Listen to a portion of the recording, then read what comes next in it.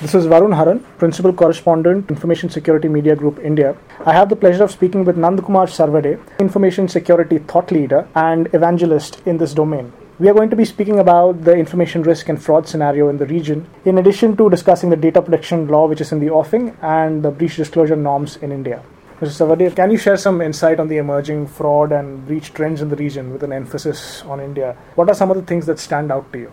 I would say that I would not like to limit the Indian fraud scenario only to information security threats. The usual tricks of cheating people are also there. So the Nigerian scams, lottery schemes, these are all going on. Internally, Ponzi schemes, as you would read in national media, the various chit fund companies and like, they are also benefiting from better distribution through the electronic media.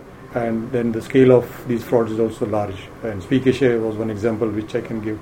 So it is not really limited to information security issues, but a wider canvas of how the new channels are enabling fraud and what kind of lack of awareness is there out there. Well, I would like to say that a lot of work has been done to improve security of banking transactions thanks to a lot of regulatory initiatives and also a great deal of adoption of technology by various banks. So I would say the situation is better than a few years ago. It could have been worse without all these interventions. However, the fraud patterns are also becoming more intelligent. So we are seeing now risk-based response like adoption of dynamic authentication and so on. So this is all a moving scenario. In Indian context, the largest challenge remains customer awareness. However much wide the customer campaigns are, and all financial institutions are taking steps to improve that, including RBI, who recently came out with a very interesting advisory on big cards being deployed to collect information. I think the sheer range of customer composition in India, socioeconomic conditions, age groups, languages, makes it a challenge for banks to really educate their customers to the extent where they are not as vulnerable to frauds as some of them seem to be currently. People say that countries like India in particular, for example, have managed to leapfrog the challenges that a lot of Western nations, developed countries have faced. For example, in the card frauds, we have the EMV deployment that has happened with chip and PIN, whereas the US is just talking about the EMV deployment. So what are your thoughts on this? Yeah, as I said, I think the regulatory push has been the critical factor in this. And as a payment professional for the last few years, I remember when 3D Secure mechanism, which is available for card-not-present transactions, was always offered by all issuers. However, the uptake was very low because it was seen as a barrier for online transactions. But due to regulatory intervention, the playing field kind of got leveled, and all issuers and also then the acquirers, merchants had to comply with the requirements of the mandatory guidance. And that has led to a situation where the card-not-present fraud really dropped immediately after the deployment by almost 80%. And there was actually a fear that it will depress COM by 80%, whereas actually transactions went up by a similar scale. So I think Indian ecosystem has shown the kind of maturity in adoption of new security mechanisms and the technologies related to that, and really is a good example for other geographies. But it was not something which the regulator stopped at. I think they went further, constituted another group for security of transactions on POS. And then again the risk-based approach of disabling international transactions by default, putting limits, issuing chip cards to people who have traveled abroad and so on, which kind of reduced the risk on credit cards substantially. However, the risk of debit cards being open to this threat of cloning remains, because the number of debit cards is much more than that of credit cards. Then ATM skimming is another threat. So I think we have seen tremendous improvement in some of the areas. Another thing which I think many people outside India don't realize is that we have had this benefit of customers being alerted through SMS messages at a very low price point, and they also have got sensitive to looking at alerts and then contacting their issuers in case there is a possibility of a fraud. I think this is something which works very well in the Indian scenario. So we are seeing a moving picture. Some parts of which are already well secured, but some parts will continue to pose problems as we move along. What are some of these parts? What are some of the common pitfalls that banks and other financial institutions are facing when they're tackling today's challenges? And how can they do a better job of securing their infrastructure?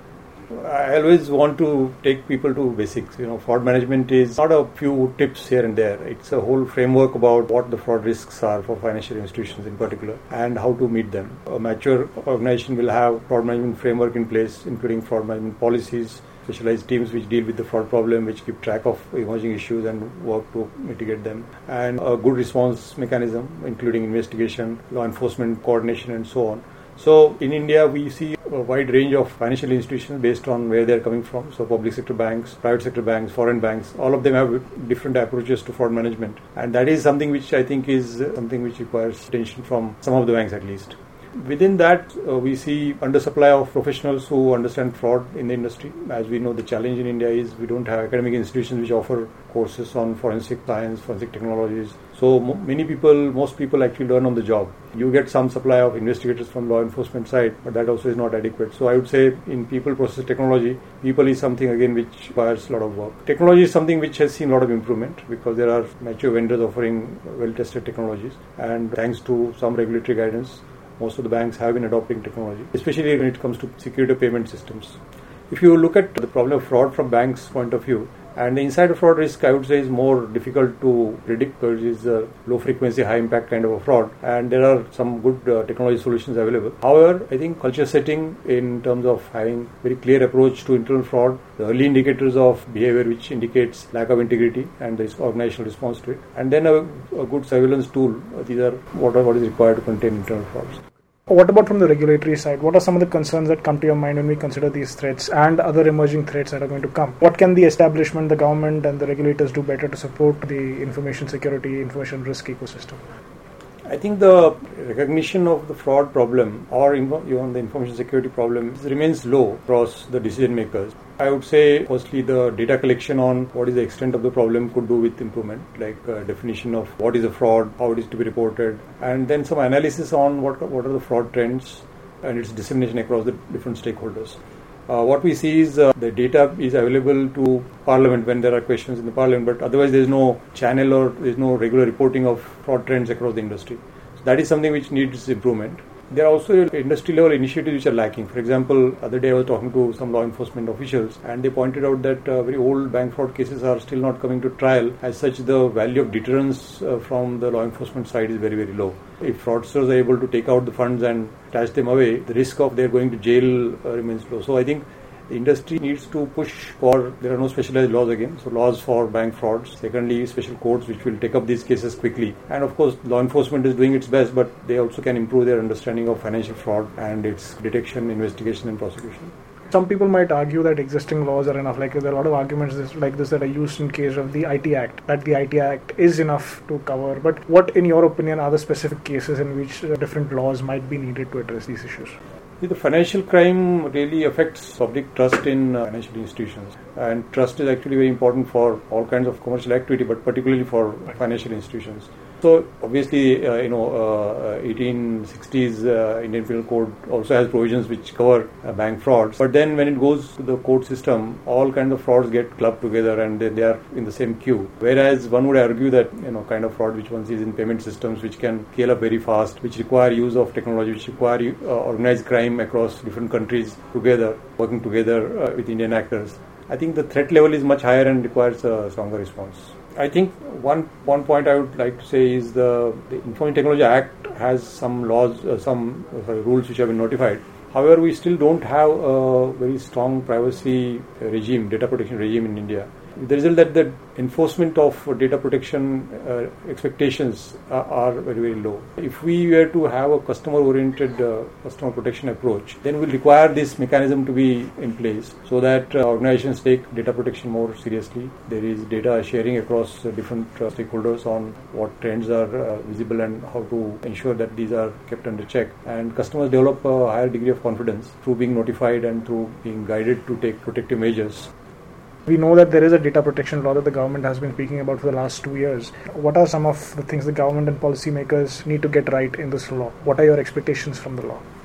There have been a few attempts to put together a data privacy and data protection framework for India. I think the report put out by a committee under Justice A.P. Shah was a very comprehensive one, though one may not agree with all the recommendations. But it clearly talks of the Privacy Act being comprehensive in its coverage and not like the Information Technology Act which deals with only parts of the problem. It also talks of recognizing privacy principles which are well established to then base all the rights of the data owners and then downstream creation of the mechanism to ensure privacy. So they have recommended the institution of Privacy Commissioner on the lines of the European countries. And I think there has been a lot of debate about whether self-regulation is the right way to go or omnibus regulation like the European countries is the way to go. This report also recommends co-regulation. So it talks of privacy commissioners at the central level and at the state levels, but also self-regulatory organizations in each industry which can then work on industry-specific regulations and then awareness creation within that industry and so on.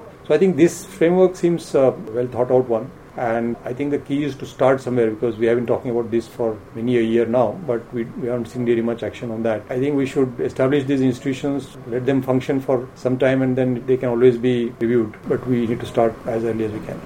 What are your views on breach disclosure? Can you share some insight on the impact that lack of disclosure laws has had on the industry? What about information sharing? How are organizations like FSISAC functioning in your opinion? Are they effective? Is something more needed? I think data breach notification is a very important provision, and with the lack of such laws, the data processors are also not paying much attention to clearing that data. So data breach actually helps in both the individuals whose data is at stake and also those who have the responsibility to handle it responsibly.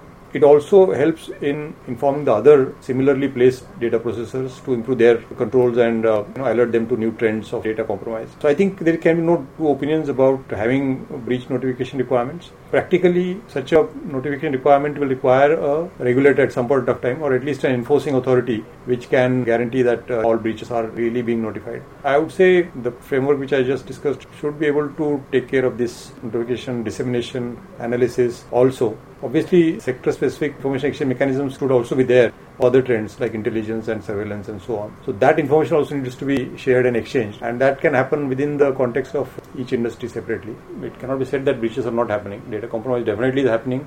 Now, the lack of notification laws or the lack of a centralized system where each such breach would be collected and at least some advisories put out is missing. So that is the reason why one doesn't hear much of the kind of very detailed reports one gets in other geographies. It works both ways. So there may be protection of reputation, but it also prevents specific information from reaching the concerned stakeholders. We need a mediated mechanism which will collect such information and then distribute it. Thank you, Mr. Sarvade. I was speaking with Nand Kumar Sarvade. This is Varun Haran for ISMG. Thank you for listening.